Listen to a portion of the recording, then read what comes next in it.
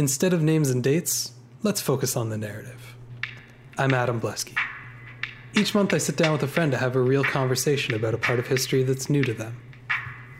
The goal is to make connections, to foster curiosity, and to appreciate how incredible the story of humanity truly is.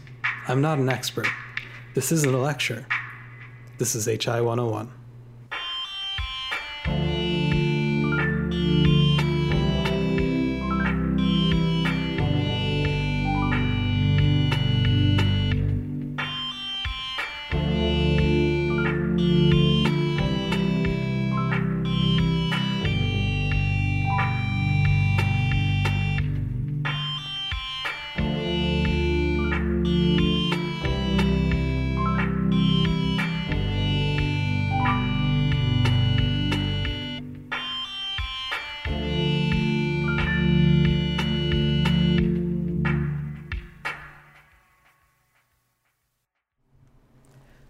As a historical figure, Napoleon Bonaparte is simply larger than life. Despite beginning as a small part of the French Revolution, he managed to overshadow even that era through intelligence, brutality, and charisma. More than ever, on HI 101, I really need to stress that this discussion is an overview and can't hope to cover every facet of one of the most complex and fascinating periods of history. That being said, let's just start with the timeline of Napoleon's military and political conquests, and we'll go from there. Let's begin. Okay, we're here on HI 101. I'm here with Colin Oliver. Hello. And Colin, first off, I would like to say thank you very much for choosing Napoleon, because it has shown me the theoretical limits of what I can do in the HI 101 format in terms of including content, in terms of covering everything I feel like needs to be covered. You're making me feel like I wasn't anywhere near specific enough. I didn't know what I was getting into. I've been doing a lot of reading the last week and a half, 2 weeks to get ready for this, and even then I barely feel ready. So I always kind of knew there were certain things I wouldn't be able to do. You know, there's never going to be a World War II show. Right. You know what I mean? Can't happen. There might be a certain aspect of World War II. Sure, maybe we can talk about, I don't know, espionage within World War II, or maybe, I don't know, Pacific naval battles or something like that, but that's about as much as I can fit in there. But this is one man. Exactly. Only one man. How hard could it be? Yeah. And another part of the reason that I kind of underestimated this was when I was going to school, Napoleon tended to be kind of glossed over a little bit. And I always kind of assumed that it was sort of because it was easy to encapsulate and sort of put off to one side as a footnote. But it turns out that the reason all of these teachers were glossing over it was because I probably should have taken the entirely nothing but Napoleon course that I didn't actually take at some point. They were glossing over because they didn't know what else to do with them. Well, and most people, I think myself included, see him as something of a caricature of the person that he actually is. He's very popular in all kinds of media. And the thing I find really interesting about that is that nobody seems to know why. I mean, the context for Napoleon seems a little bit lacking. It seems that people know that Napoleon was a French guy, that he had a bit of an expansionistic outlook on life, you could say. And that ultimately he was defeated. I mean, beyond that, really, what sort of picture do they have of Napoleon, right? Well, this is the thing. I travel a fair bit. Mm-hmm. And in my travels, I'm not like a history guy. It's one of the reasons I'm on the show. Sure. But you come across a lot of history when you're visiting tourist sites. Mm-hmm. And he is everywhere. Yep, he went a lot of places. There are stories about him to be told all over Europe. Mm-hmm. I mean, he essentially he was in power for 15 years, and he didn't squander them. He very much used that time to its fullest extent. And I mean, he did plenty of things before he was in power as well, but there was very little of Europe that didn't have some sort of wasn't touched by Napoleon in some way. So with all of that in mind, I figure we might as well just kind of jump right into everything. We'll do there's sort of two. I decided to divide it up into two main aspects. Everything to do with the sort of military expansionist type stuff that everyone thinks of with Napoleon, and then everything else. So we'll start with all the expansion stuff that everybody knows kind of about, get that out of the way, and then we'll move over to some of the slightly more long-lasting stuff, but maybe not quite as well-known stuff. So, sounds good. Napoleon Bonaparte, born on the island of Corsica, 1 year after it was transferred from Italy to France. So was part of an Italian family, as his name's actually been made French. I'm not going to attempt to pronounce the Italian version of it, but it's an Italian name. He grew up speaking Italian. Actually, his French was quite poor. He was never all that good at writing it. Hang on. He's Italian. Well, I mean, his family is Italian. He is technically a French citizen. He was born in 1769. In 1768, the island of Corsica was transferred from Italian possession to French possession. So he just snuck under the wire. Wow. So, I mean, he had an older brother who was born an Italian citizen. Right. And we're keeping in mind here that this is a time when, like, Italy wasn't actually a thing. Like, there was no country of Italy. Italy wasn't made until quite a bit later. Okay. But Corsica was an Italian state. His family weren't exactly commoners, but they weren't really ruling Corsica either. They were kind of middle class. They were wealthy enough to kind of send him away to school. And he was an incredibly bright student, very good at math especially, and ended up finding himself at a military school, and was given the rank of lieutenant by the time he was 16. Which sounds crazy, but I mean, this is a time when you had people making cadet at 12, 14, things like that, right? Like, Okay. It's not quite as outrageous as it maybe sounds at first blush. He wasn't necessarily a prodigy. That was a thing that happened back then? Exactly. And he was quite competent. It's not that he didn't deserve it, but he was quite young when he made officer in the French army, specifically in the artillery corps. That math kind of went to good use with the way that people were sighting cannons at that point in time, which was very manual. Very, very manual. We don't really need to go over all his early exploits. Mostly it was fighting for the French army in Italy. There were campaigns against Italian states by the French army. And the thing to remember is that 4 years after he made lieutenant, when he was 20 years old, 1789, the French Revolution broke out. This is another thing that we're just going to gloss right over because we don't have time for it. All stuff I don't know that much about, but that's okay. Key points here are that the French crown went completely broke. The people revolted. The French king was overthrown, Louis XVI, and eventually beheaded. A Republican government was set up.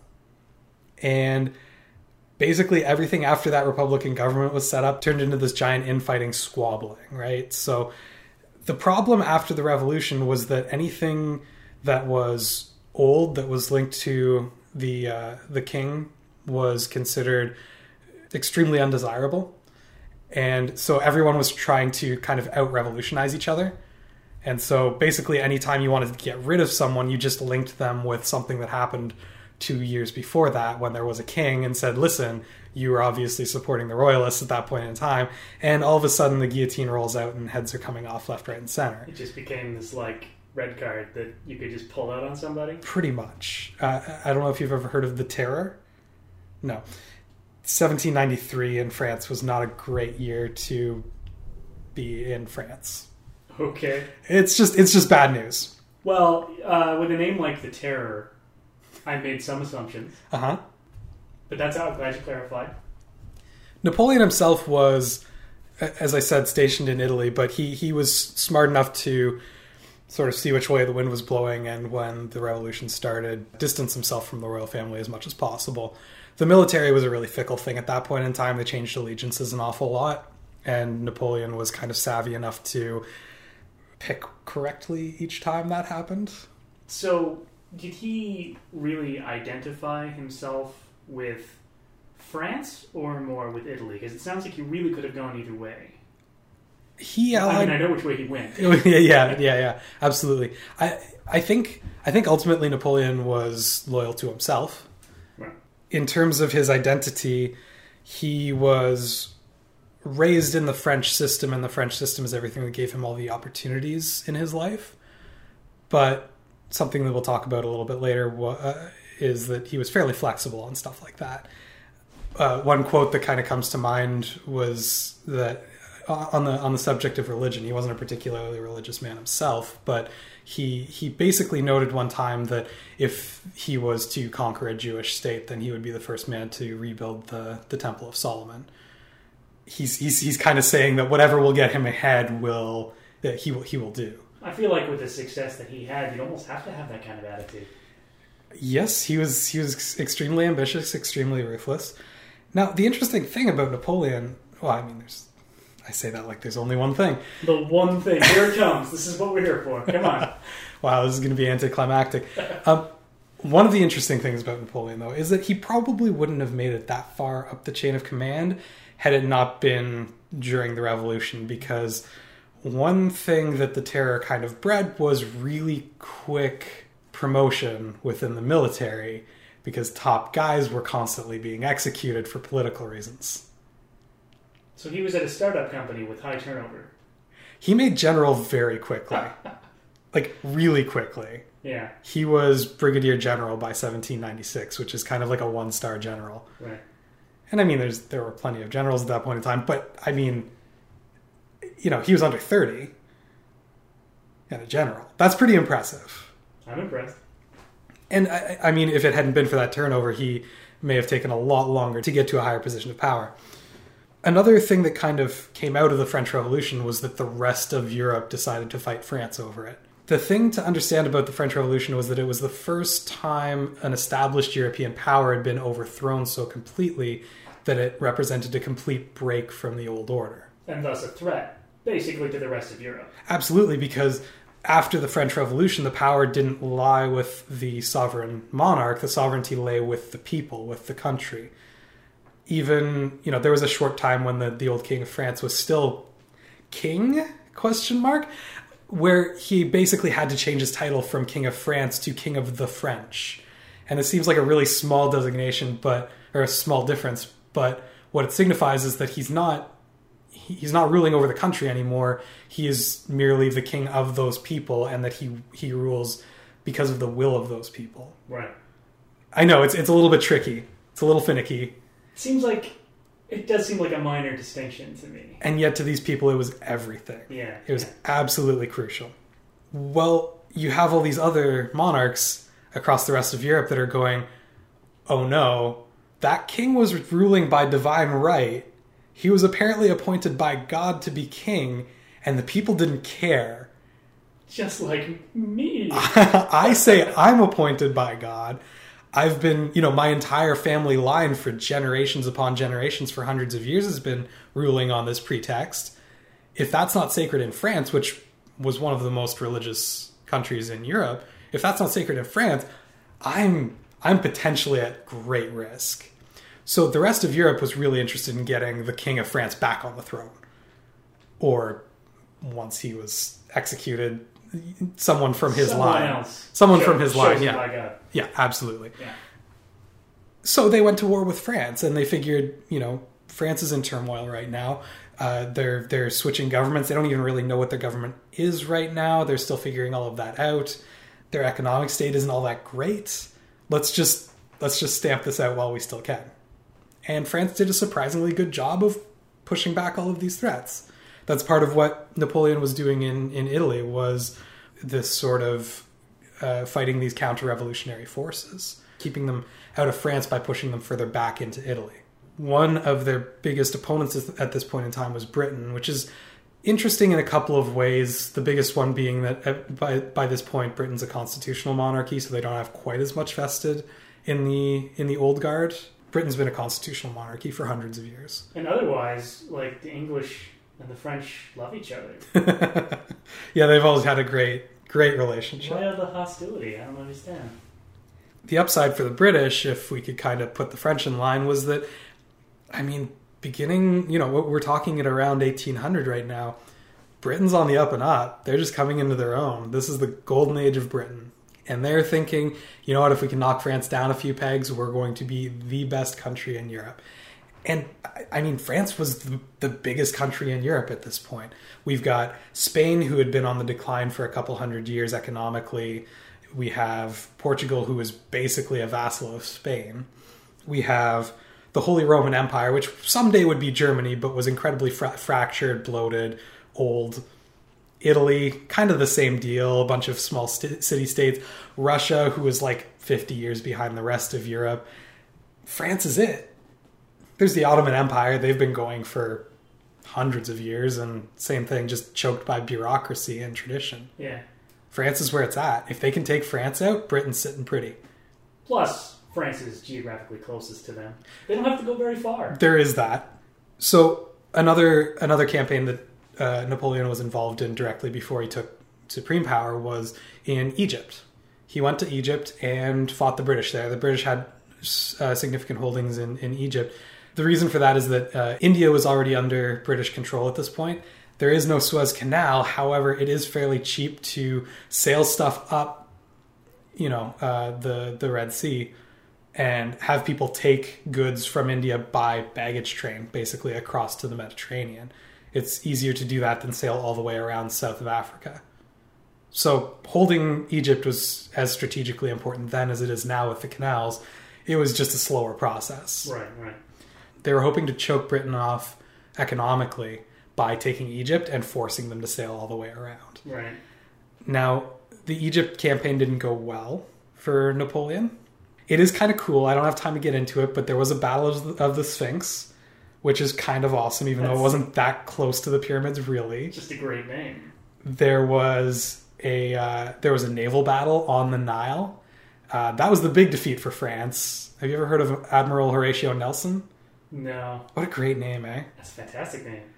Admiral Horatio Nelson, hero of the Royal Navy, sailed in, whooped the British Navy, and sailed back away. At this point in time, all the gains that Napoleon had made in Italy were kind of negating themselves. Italy was pushing back and actually starting towards France. And even though he didn't have specific orders, Napoleon decided to go back to take his entire division back to France to help defend France proper, and kind of got there just in time that people hadn't really heard how badly things had gone in Egypt. He got there in time to make himself important there, that the defeats didn't really hurt his reputation too badly. So he's not even doing that well early on. Well, he did well in Italy. Yeah. Egypt, not so great. Okay. But really, he's kind of testing his chops at this point. He's also doing a couple of other small things. Like, he's very involved politically. He starts a couple of newspapers at this point in time. And he's very involved in, like, what's going on back at home, because there's been a couple of switches in leadership back in France, and he's doing his best to stay on the inside with those leaders as much as possible. Right. In 1799, the Directory, who was kind of the leadership of France, was, I mean, they were ineffective, they were corrupt, they were basically falling apart, they were bankrupt, and a man named Sieyès, he was an abbot, actually, originally, but also a very prolific political thinker, decided he was going to overthrow the Directory.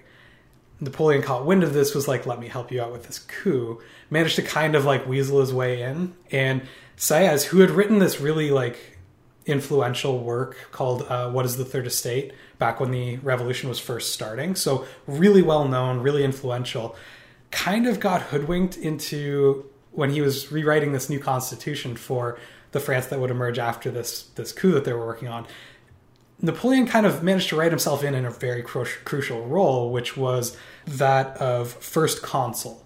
Consul is a term taken from Roman leadership, and we're going to see a bunch of that. If there's a theme that's kind of showing up in this show in general, it's that everyone wants to be Rome.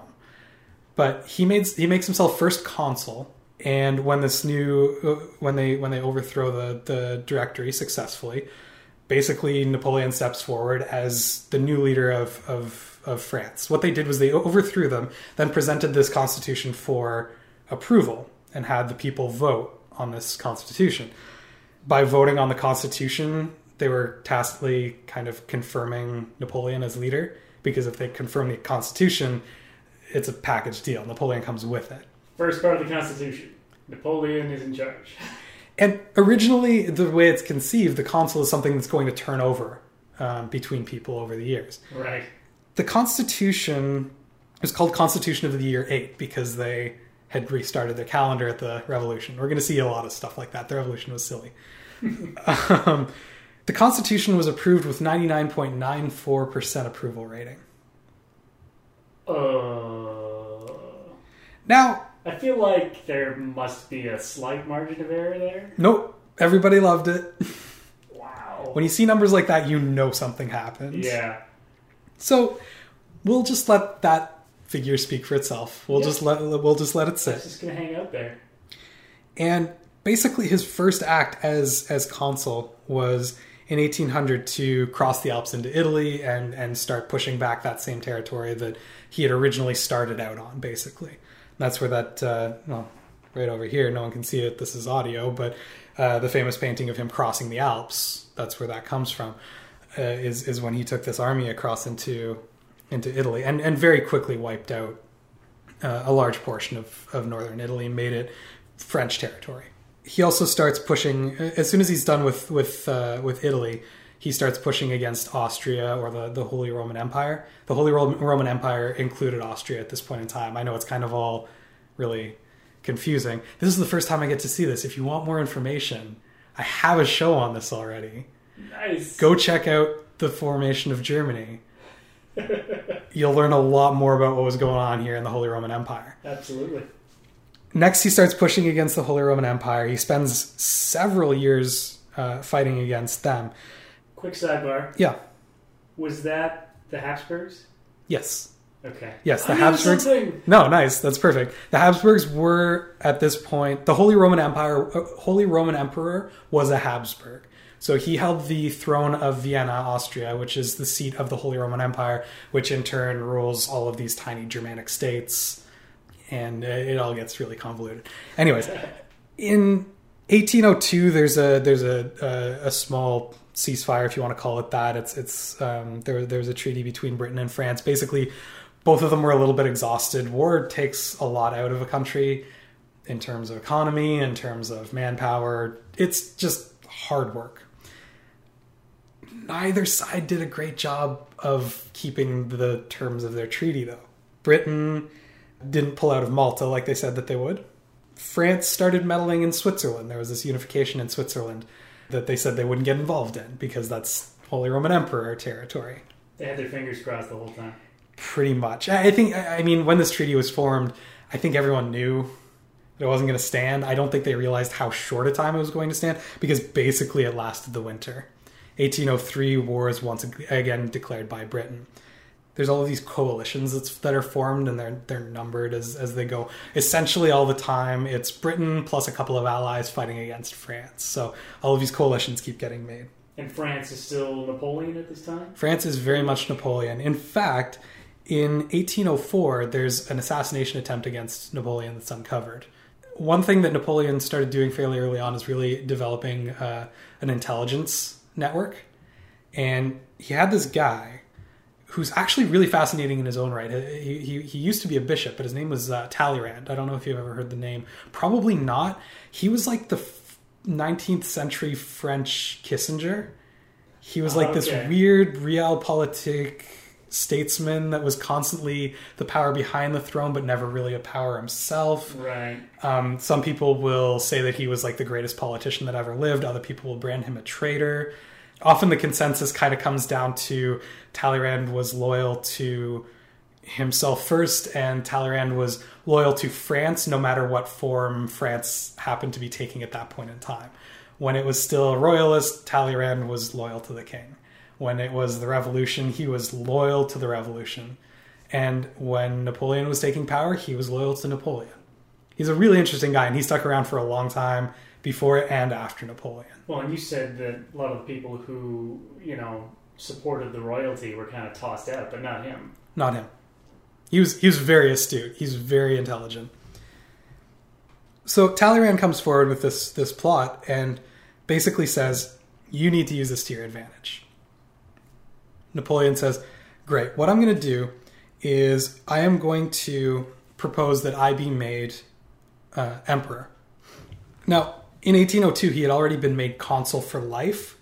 So rather than that whole, changing over consulate that we had been talking about before, that one was again 99.8% of the vote or something like that. They said, you know what, Napoleon, you do such a great job. You just stick around. And this is in the midst of all this fighting against the Holy Roman Empire. So he used that to his advantage to get this set. Now he's making himself emperor. And the thinking behind this is that if he makes it hereditary, because he already has a son at this point, as well as a brother, if he makes it hereditary, then the Bourbons are going to stop trying to, the Bourbons being the French royal family, they're going to stop trying to assassinate him, because if they assassinate him, it will just make him a martyr and power will automatically go to one of his family members anyways. So he can just declare himself an emperor, and then all of a sudden, it's just like the royalty. His family line is suddenly... No, but there's a difference, because he put it to a vote and 99.93% of the population declared him emperor. They unanimously proclaimed him emperor of their own volition. He went to the people. He is ruling by the will of the people. This is a population that very recently overthrew something very similar to this. Absolutely. So nobody was suspicious of this? Well, there's a number of things. First off, you've just been through the terror where you don't really speak up, because speaking up is how you get your head cut off. Okay. Secondly, go ahead and try to prove voter fraud in 1804. Yeah, okay, that's fair. Third, Napoleon was winning wars. He was turning around the economy. He was keeping France safe. He appeared to be a really, really competent ruler. Back in Rome, before, when we're talking Roman Republic, so before the empire, before Julius Caesar, the position of dictator wasn't... There was no pejorative associations with the word dictator. A dictator was when one of the leaders of Rome was handed unusually broad powers in a state of emergency, with the understanding that when the emergency was over, he would hand those powers back. I've heard this before. Julius Caesar just didn't hand them back. But there had been 2 dictators before him who had done so. Okay. They had only needed those powers handed back twice. So Napoleon is trying to kind of portray himself as that sort of dictator. He's not even calling himself a dictator, obviously, but he's saying, this is different. The people are giving me this power. And the people probably saw that this was fishy, but they're also thinking, they're also thinking in the way that those people who voted the classical dictators in were thinking, which is that we need someone who is better than us to look after us, and we need to not bog them down in the machinery of government. We need to give them as many tools as possible to get the job done, because still Britain wants to take out France. Still the Holy Roman Empire is looking to take them out.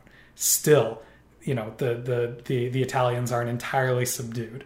There's a lot of threats out there, and they're going, well, he seems to be keeping us safe. Okay.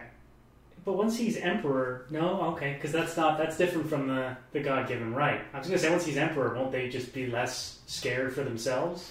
When Augustus Caesar proclaimed himself, he never proclaimed himself emperor. He called himself first citizen.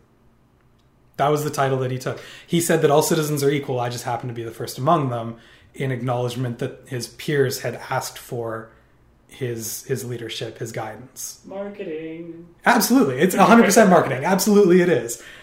But that's really important in a situation like this, right? Yeah. You can't just go taking hereditary eternal control of a country without some knowledge of your appearance, right? And he's been very careful about this. So he's using, when he became first consul for life, he was using the threat of the Holy Roman Empire to basically say, I'll look after you. When he becomes emperor, he's going, this is the only way we can keep the royalists from seizing France and negating everything that you and your family and your brothers have fought for in the revolution. Because if they take it back, it'll be as though the last 15 years have never taken place. And what have they fought for? What have they died for? What about all the rights that you guys have gained over the last... So he had some strong arguments. He had some very strong arguments. He also happens to be a very ambitious man. And I mean, it's really difficult to say how much of this would have happened had circumstances been different. The what if game is, we don't play the what if game in history. That doesn't work. It doesn't work. We don't go there. Yeah. Because there's too many factors. When you start tweaking factors, there's so many other factors that you might as well change while we're at it. It's got to be immutable. What happened, and that's the only way Sure, and it's kind of, it can be fun to talk about over beers with some friends, but when we're talking history, we'll just stay away from the speculation because it doesn't work well. Fair enough. When crowned emperor, he actually had the Pope come and crown him in Notre Dame Cathedral for legitimacy. There had been some very tense relations with the Catholic Church over the Revolution. Willing to do that? In 1801, he kind of repaired some of the relations with Pius VII, and he had him there. But ultimately, Pius didn't actually put the crown on his head. They decided, for the sake of the ceremony, to have Napoleon place the crown on his own head, signifying that he was there by the will of the people and not by the will of the church. You get into a lot of really touchy, really subtle things going on in this whole dynamic, but the important thing is now he is basically everything that the revolution started to stop. You know? He's kind of a king. He's a voted king, but he is a king. Yes, voted. Well, yeah, in the most giant scare quotes. In 1805, he was also crowned King of Italy. So that was neat for him. Add that to his trophy room. Yep. And that also coincidentally saw the start of the Third Coalition, which was basically Britain, Russia, and Austria. They were all fighting against Napoleon. And here is where you get the Battle of Trafalgar. You've heard of that one? Mm-hmm. Also Horatio Nelson, by the way. Ah. The French figured this is their best shot at taking out Britain. They're going to land some troops on British soil. They are going to march straight to London. And they're going to put an end to all of this nonsense. Ambitious. A joint Spanish-British fleet stopped the French fleet in the English Channel. Horatio Nelson at the helm. He died during this battle. You know, I don't know a ton about Horatio Nelson. I know a little bit more than we're talking about here. There's something about Horatio Nelson, probably mostly his name, that makes me not want to know any more about him. I prefer to just know that there was a British admiral named Horatio Nelson, and he was spectacular. The only reason he died was because a French sharpshooter shot him out of a crow's nest. Yeah. Wow. Yeah, his ship didn't even go down. Well, a little sad for him. Mm-hmm. Yep. So it goes sometimes. Yeah. Good guys don't always win. But basically at that point, the hope of ever really invading England was over. Right. The French Navy never really had another chance at it. However, that same year, Napoleon fought a battle at a place called Austerlitz. This is one that I again talked about in the Germany episode. This he considered his greatest victory. There were 67,000 French troops. There were 73,000 allies. So fairly close, all things considered. And I mean, the other thing to consider is that numbers estimates vary quite a bit. Right. They can go all over the place. Austerlitz is fairly accurate. Some of them range by tens of thousands of men. The French troops took about 13% casualties. Now, casualties is killed, injured, or captured. 13%, somewhat high. The Allies, the coalition forces, took over 37%. Whoa. It essentially ended the Holy Roman Empire. The Emperor, Francis II, abdicates the throne of the Holy Roman Empire, takes the throne as Emperor of Austria instead. So basically just moves his battle lines back, leaving all these German states essentially on their own. Undefended, open for the taking. Which Napoleon just takes, consolidates into a much smaller number of states, and calls the Confederation of the Rhine and makes a protectorate of France. This is where the Arc de Triomphe comes from. He had the Arc de Triomphe commemorated for this battle. That's how proud he was of it. So, how instrumental was he personally in this fight? He commanded personally.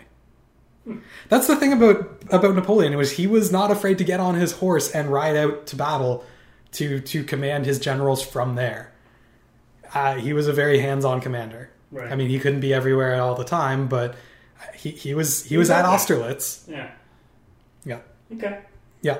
No, I you got to give him that much. He was not afraid to get on the horse and go. Now, shortly after this, there was a fourth coalition, 1806. Really, all that happened here was the French won a bunch more territory. We're just going to glaze right over that. As soon as it was done, something called the Continental System was put into place. He basically realized that he wasn't going to defeat Britain through warfare. because the channel is way too locked down. The British, I'll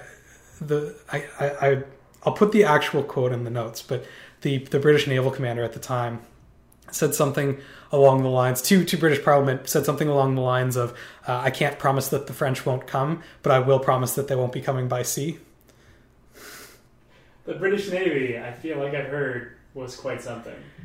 They were something else. And it's a great line, because how else do you get to Britain? No, it's true. It's fantastic. Mm-hmm. They've got like this massive natural moat. Mm-hmm. The thing is, that's also a huge vulnerability to Britain, because the British Isles themselves aren't really all that rich in natural resources. And they were importing a lot of stuff from the continent. Mm. Remember that, 10 years before this, Napoleon was trying to choke them off at Egypt, as far out as Egypt. So, long before that, what Napoleon's done now is he's essentially taken the western half of Europe. But at this point, Britain's allies must be everybody that's not France. Not quite, because the German Confederation is a French ally. Spain, French ally. Italy, either French territory or French allies. Okay. Austria is an enemy. Russia doesn't quite know what to do. They've been enemies in these coalitions, but been beaten soundly. Who else do you turn to?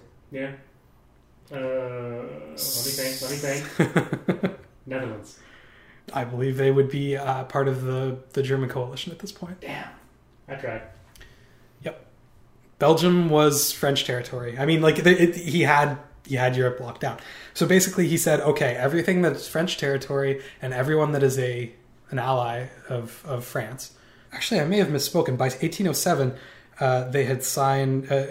France had signed a treaty with Russia as well. So they were technically an ally, albeit an uneasy one. We're talking about Alexander I at this point in time in Russia. He was actually good buds with Napoleon. They got along really well, just like personally. They were drinking buddies? Yeah, they do a little fox hunting, a little, they liked hanging out. They liked each other, which is, I don't know, you don't hear enough of that kind of thing. Yeah. In world politics, especially in wartime. You don't hear a lot of that kind of thing. He basically said, anyone that's allied with us, don't trade with Britain. Lock it down. Ouch. Lock them down completely. He put a complete trade embargo on Britain. And for a long time, it looked like Britain was going to be in a lot of trouble over this. The continental system was actually quite effective. But unfortunately, it actually exposed one of the weakest points in Europe as a vulnerability, and kind of started the inroads that would lead to the eventual contraction of French territory. But we will get to that right after this break. Hey guys, if you feel like you're not getting enough HI 101 in your lives, well, that's because these shows take a long time to make, what with trying to get all my facts straight for you and such. That being said, if you're looking for something to do between episodes, I do have another podcast that my brother, sister, and I put out every single Wednesday called Truth Bombs. It's not really anything like HI 101, more of a sort of structured comedy show, but I am 1/3 of what's happening over there, so if you like HI 101, you already like 1/3 of that cast.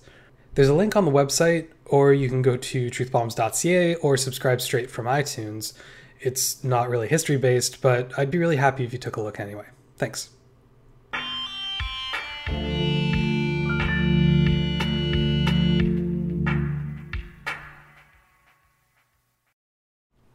Okay, we're back on HI 101 here with Colin Oliver. Hello. And we were just talking about the continental system by which France was trying to sort of choke off trade with Britain on every single front they could. Obviously, it wasn't 100% effective. There was a huge spike in smuggling at this point in time. Pirates.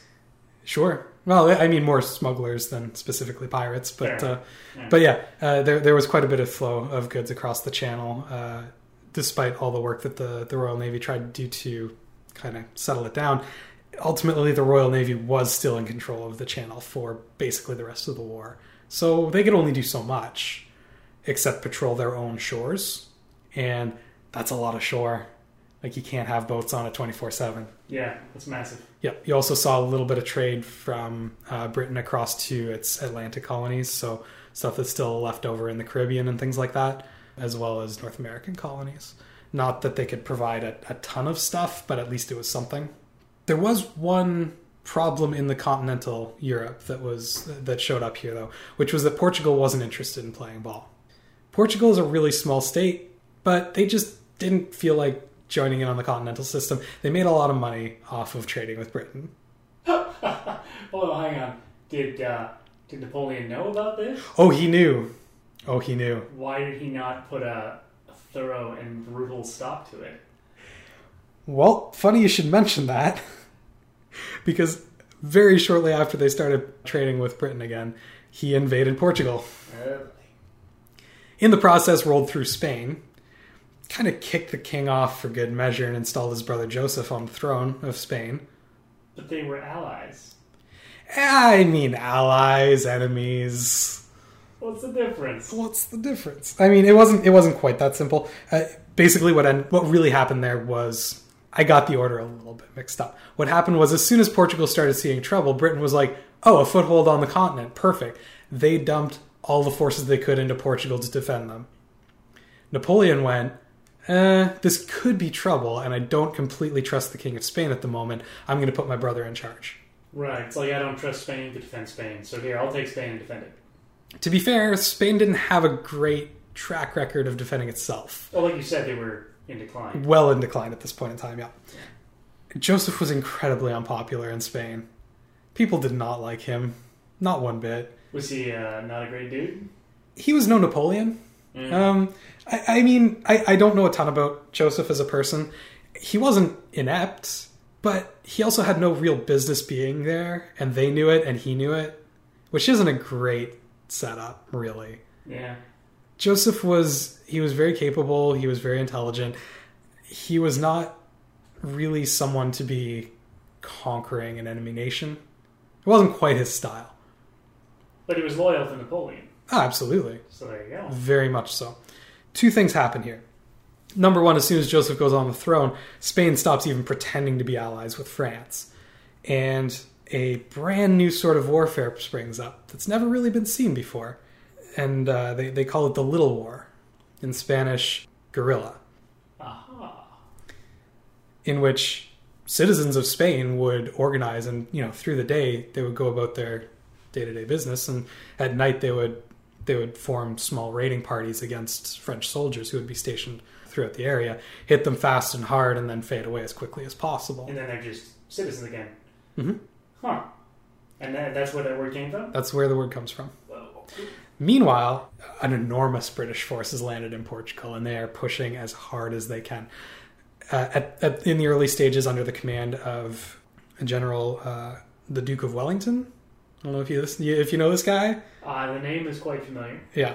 He was a very capable leader. He had been fighting campaigns in India for years before this, and he was known to be impatient, and he was known to be bold, but he was also known for inspiring incredible loyalty among his men and knowing when to hit hard. Duke is not a military title. No, but at this point in time, officer commissions and noble status, social status kind of go hand in hand. Okay. Especially in Britain. I mean, among the French army, basically if you were good at being a soldier, you would rise through the ranks. And if you had the training to be an officer, you would be an officer. In Britain, we were still under kind of a very outdated system in which you essentially had to purchase commissions. So you had to buy your way up in rank. That seems like a terrible system. It wasn't the greatest system. Fortunately, every once in a while you get a guy like the Duke of Wellington, who is actually a capable commander as well as noble born. That is good, because rich does not necessarily equal... Not to defend the system, but the only thing I can say about it is that at least rich should equal a good education. That's about that would be the justification that someone from the year 1800 in England would give you. Yep. That and probably something about a certain type of person. But let's not get on to that. We'll stay out of that. Yeah. The Peninsular War is what they called that because it's the Iberian Peninsula. Everything south of the Pyrenees is the Iberian Peninsula. So they call it that segment the Peninsular War. That would last the rest of the Napoleonic Wars. It was a massive thorn in Napoleon's side. He hated the thing. He considered it one of the main reasons for his downfall. a lot of historians wouldn't consider it that, but I mean, it bothered him. It really irked him that he had given up that he had once owned all of Europe, and then Spain started creeping back towards, real France, because just the other side of those mountains is real France. And this is after he had just spent all of this time and effort establishing sort of a safety belt of the Confederation of the Rhine, so that even if he took some losses, he still wouldn't actually be losing any France. Did he think he had Portugal locked down? Like what? I didn't think that Portugal would be much of an issue. Yeah. He didn't expect the British to mobilize as quickly as they did. There were a couple of times where he underestimated the Royal Navy. I mean, it happens. Not everyone is the perfect leader, and we do know how this story turns out. So while that's all going on in Spain, you also get another coalition. We're up to the fifth coalition now in 1809. Basically, it was an attempt at a second British front in Europe. They were trying to get in basically the north of Belgium kind of thing. As soon as possible, Napoleon sent forces up to basically block off their access, and in the process managed to defeat Austrian forces. There's several separate battles that I'm just we're just glossing right over because we don't have time to get into all of it. Yeah. I can't stress that enough. Fighting all over the place. Yeah, he managed to stop Britain from landing in the north, as well as defeating Austria in the east, and ended up divorcing his current wife, Josephine, who you may have heard of. We didn't talk about her at all. Divorced her and married the Archduchess Mary Louise, who is the daughter of the Emperor Francis II. And of course, this relationship was for love. This relationship was incredibly political for two reasons. First of all, he hadn't had a son yet with Josephine, and as they do back in the day, they're looking for the male heirs. Mm-hmm. And secondly, to basically be like, I got family over here. Maybe you don't want to get too uppity. Yeah, man, political marriages are weird. There's Napoleon being all strategic again. Yep. This is essentially the height of the Napoleonic Empire, the first French Empire. They've got most stuff locked down. Yeah, I mean, they've got the Peninsular War, but honestly, if the Peninsular War was all that was going on, they'd probably be okay. Unfortunately, what happens is that despite the personal friendship he has with Alexander of Russia, Russia was being hurt really badly by the continental system. They did some pretty good trade with Britain back in the day. And his noble advisors were basically telling him, listen, we can't keep this up. And eventually he kind of caved to their pressure, and were, by 1811 started trading with Britain again. His ministers also told him, Napoleon's probably going to be really mad about this.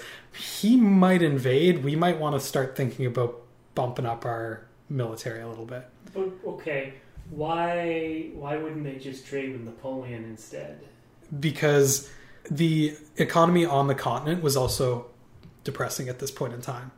I mean, no one was doing well out of this trade issue. It's just that Napoleon figured that the losses that the continent was taking economically were far more tolerable than the losses that Britain was taking. Right. And he would be more or less right, as long as everyone's stuck on the continental system. Yeah.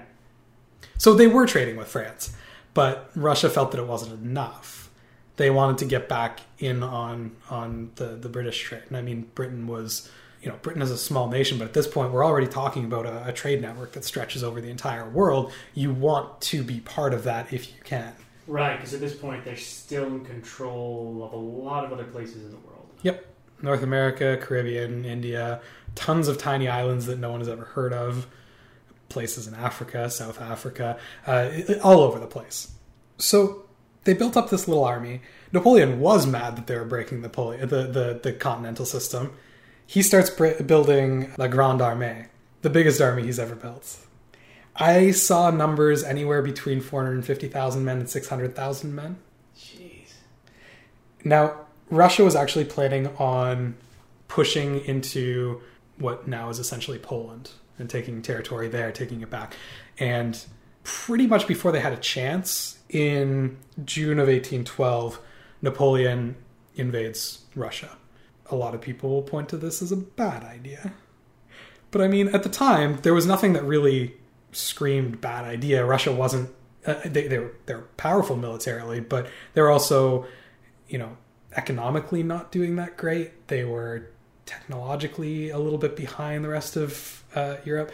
Okay, but Russia's massive. Yes, and empty. Yeah, okay. So Russia if you're has going to invade Russia, you can do so very strategically. Russia has historically had trouble with leveraging its natural resources. There has been a lot of time where it's not that they don't have the resources or the manpower. I mean, they have manpower in spades, but they were also under a serfdom system for like hundreds of years longer than the rest of Europe.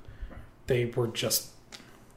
I don't like using the term socially backwards, but it's as good a shorthand as I have for what I'm trying to express here without spending 10 minutes on it. They were lagging behind everybody else in a lot of metrics. Fair enough. So it didn't seem like the worst idea in the world. It is notable that this is the point in time at which Talleyrand started distancing himself from Napoleon. Oh boy. That's a bad sign. It's a bad sign, but I mean, when you're the guy that Talleyrand was with and then Talleyrand starts distancing himself from you, you don't think to yourself, what am I doing wrong? You think to yourself, well, guess Talleyrand's got it wrong this time. Right. I mean, like, it's not something you really consider that much. Are you saying that after all this, he had an ego? Napoleon? No. Basically, Russia did the one thing that Napoleon wasn't prepared for, which was not fight. They decided, we're not going to bother.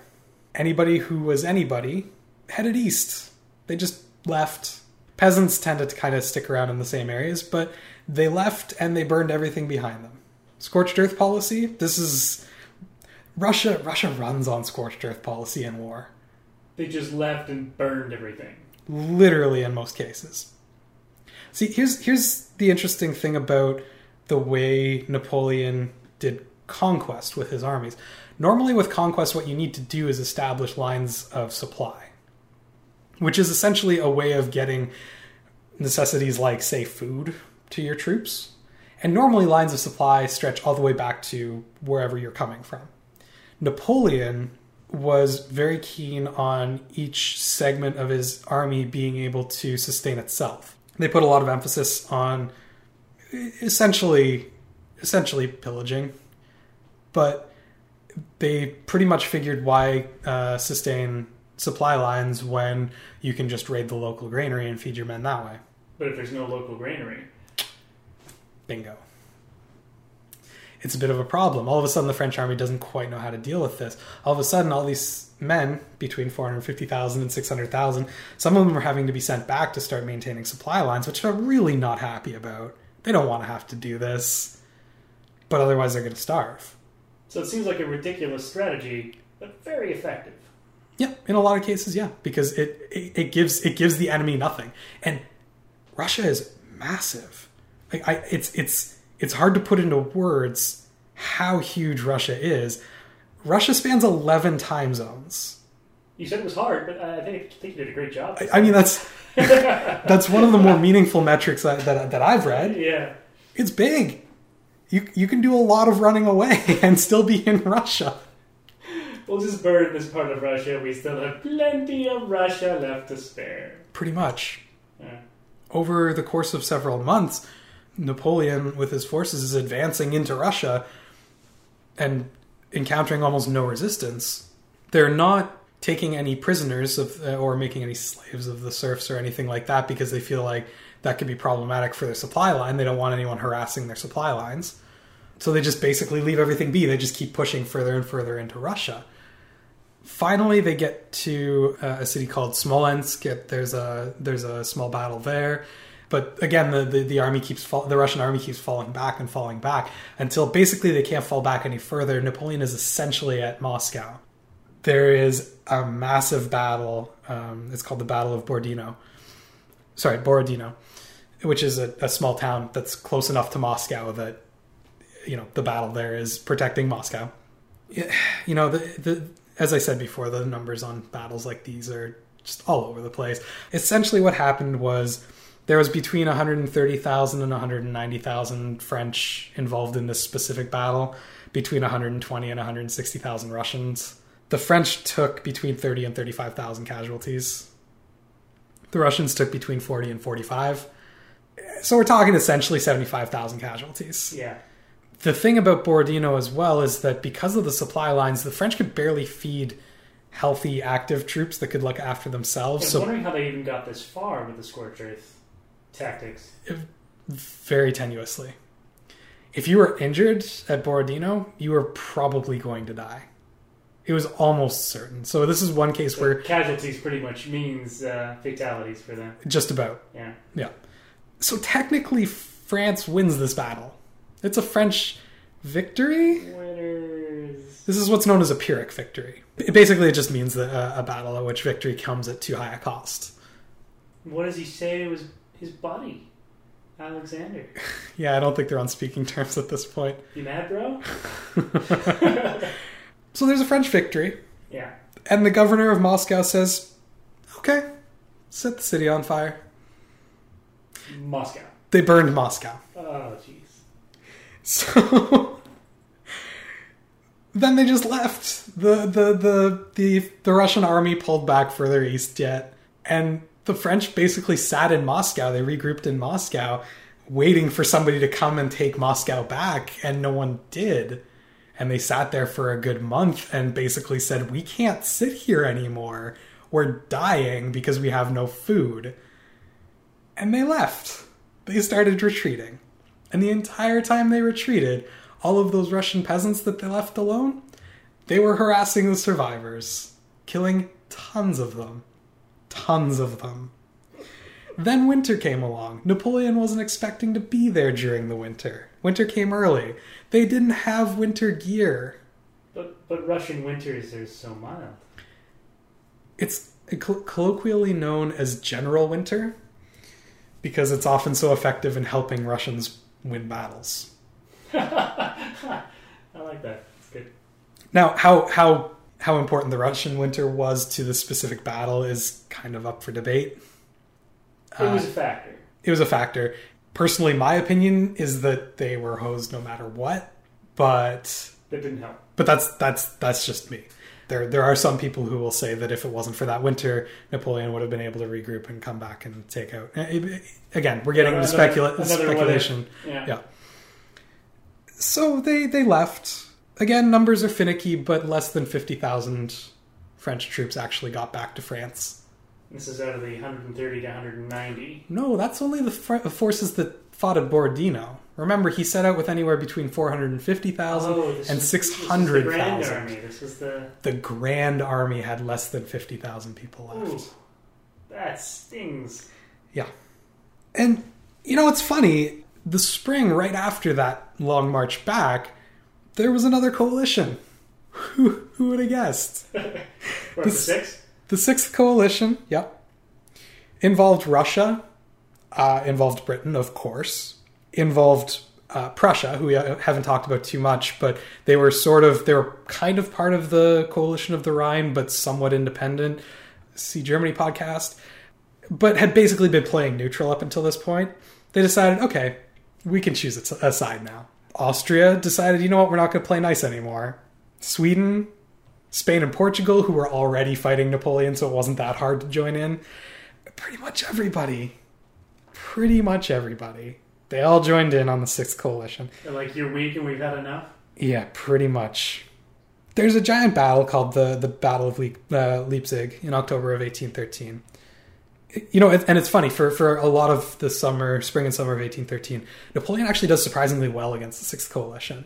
By the time he gets back, he's got about 200,000 troops that he manages to kind of muster and just sort of barely hold them back. And he does okay for a while. But then there's this Battle of Leipzig, which, if you go by the number of combatants in the battle, was the largest battle up until World War I. About 600,000 people took part on both sides combined. Jeez. Or all sides combined, I should say. There's a lot of different countries in there. Yeah. That's a lot of people. Both sides took heavy losses, but it was a decisive loss for Napoleon. He was pushed back basically all the way to the Rhine River, which traditionally separates France and Germany. Strangely enough, at this point, he was offered fairly reasonable terms of surrender. They said, okay, you know what? We beat you. Here's what we think. You leave everybody alone. France can remain at what they called its natural borders, which includes things like parts of northern Italy and all of Belgium, and so like larger than the France that we know right now. You can have all of that. You can remain French emperor. Just cut it out. Just like cut it out already. I mean, there was other terms involved, obviously, but still pretty reasonable.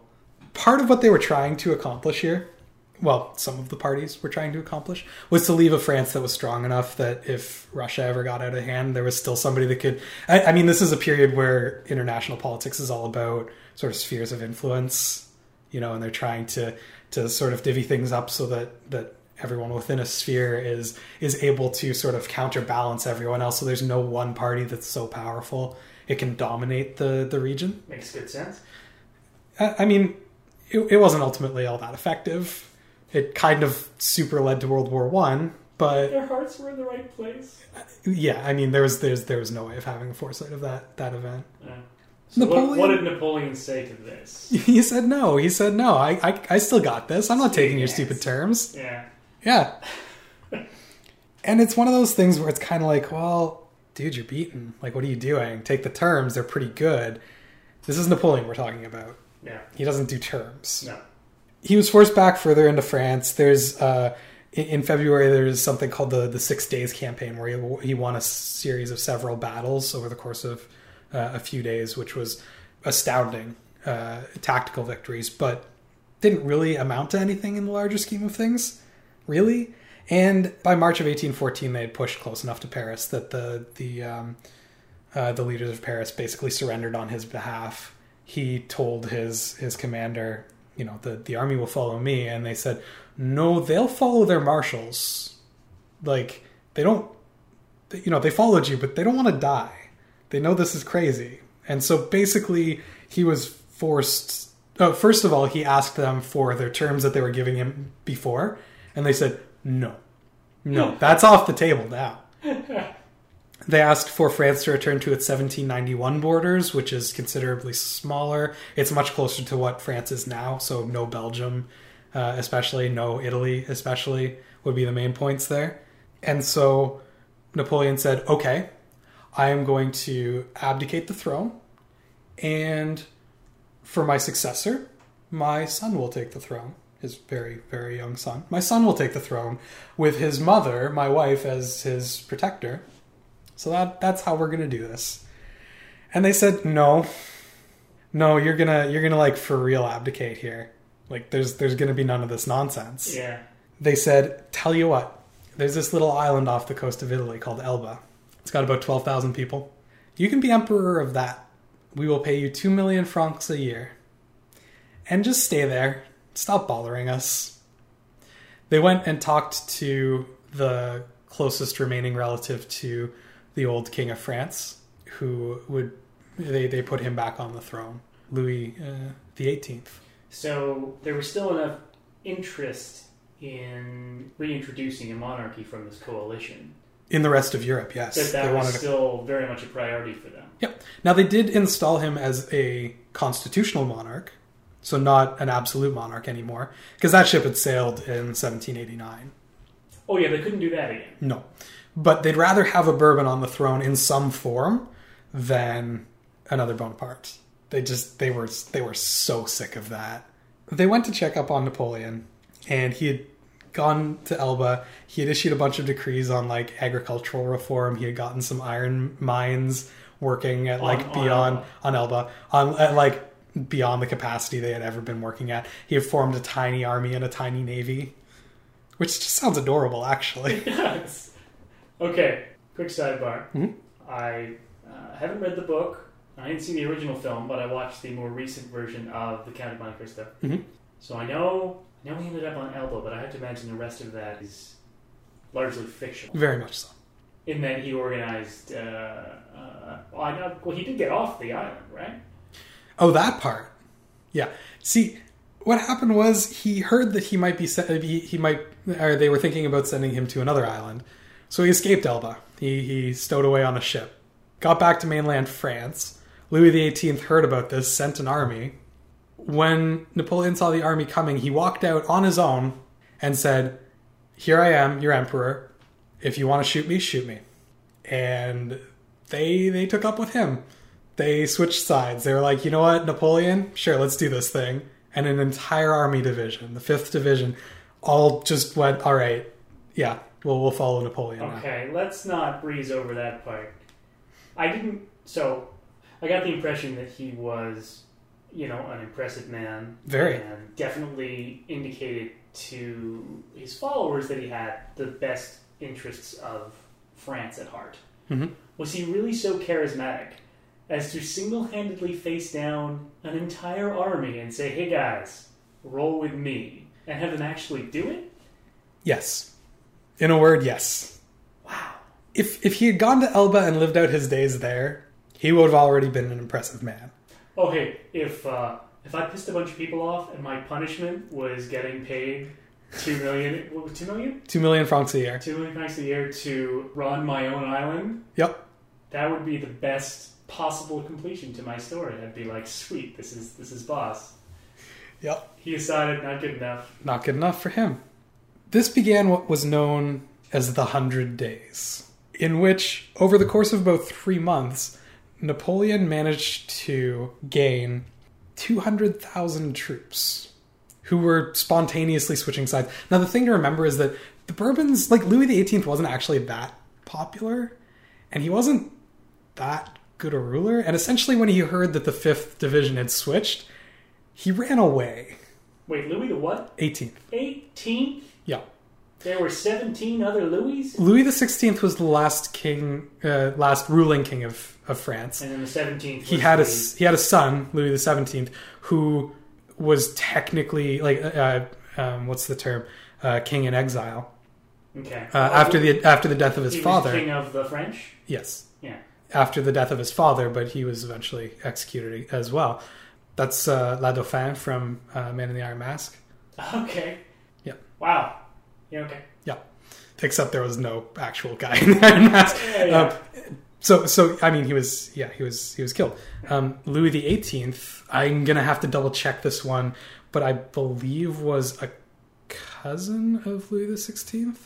Either that or like a nephew or something like that. He wasn't a direct descendant, but because he was Louis as well, it makes him Louis XVIII when he was made king of the French in this constitutional monarchy. So he ran away. He ran away. And Napoleon kind of went, let's do this. At this point in time, something called the Congress of Vienna was happening, which was basically a meeting of all of these Sixth Coalition nations going, what are we going to do with Europe now that Napoleon's gone? They're still meeting, and Napoleon shows back up, and they're like, oh, that guy, let's deal with this now. They get Wellington back out of Spain, and they go, you're leading the coalition army. You've heard of the Battle of Waterloo? A couple of times, yes. That's one of those things where it's one of the few things you know about Napoleon. If you know anything about Napoleon, there's the phrase, it's his Waterloo, it's his... Here's what Waterloo was. Napoleon knew that the coalition wasn't going to tolerate him being back. He knew that people were meeting. He also knew that a lot of the troops had already gone home. I mean, he'd been on the island for like a year.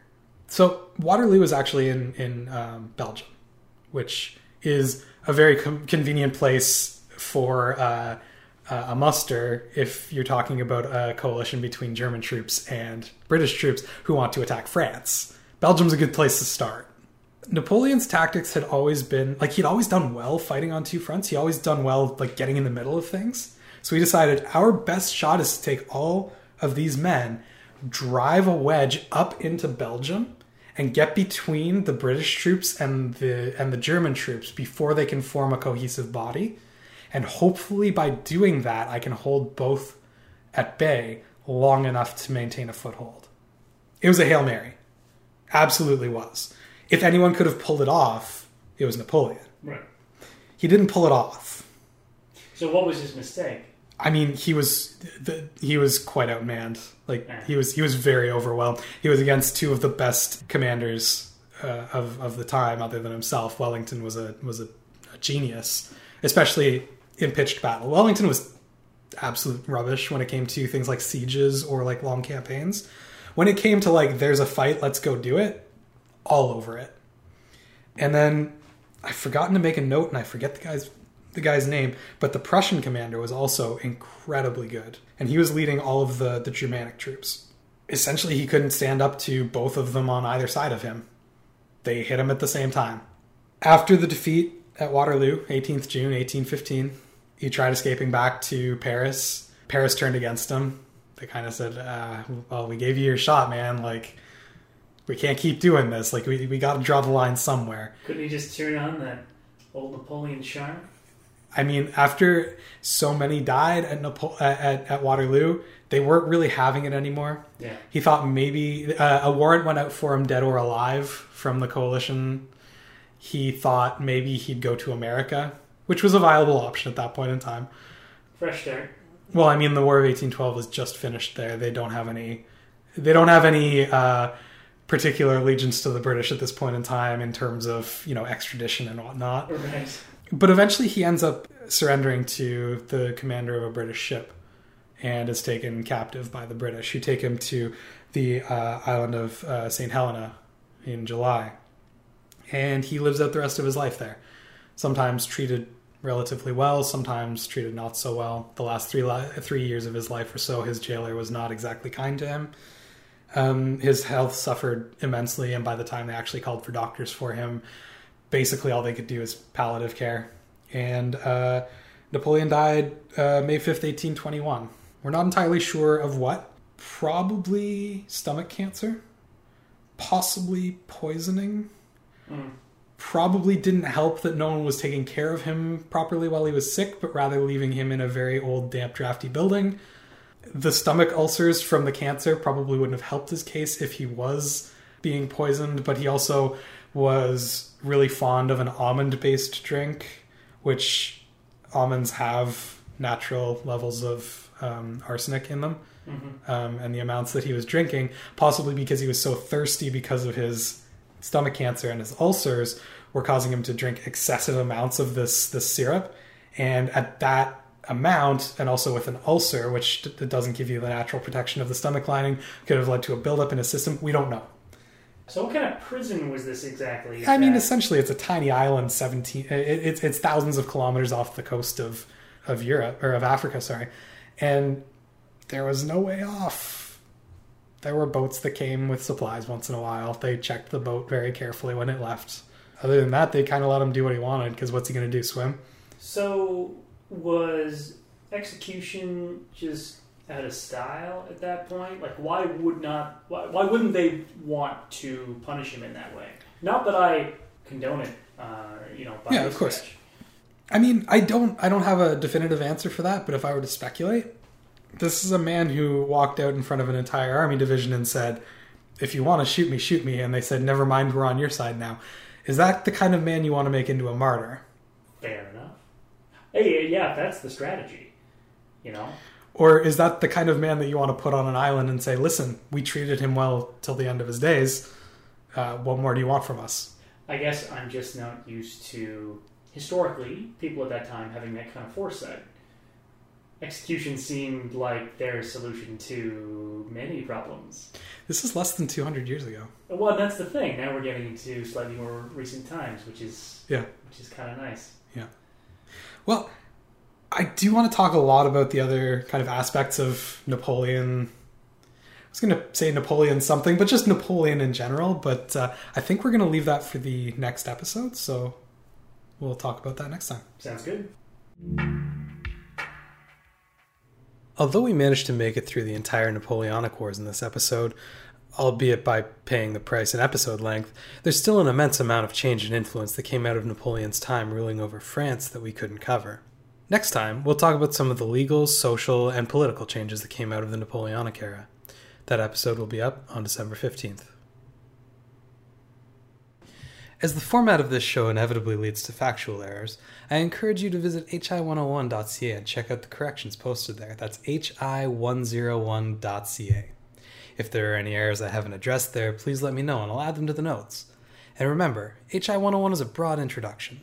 If the subject we've discussed today has caught your attention, I encourage you to look for more information. It only gets better from here. I'm Adam Blesky, and this has been hi101.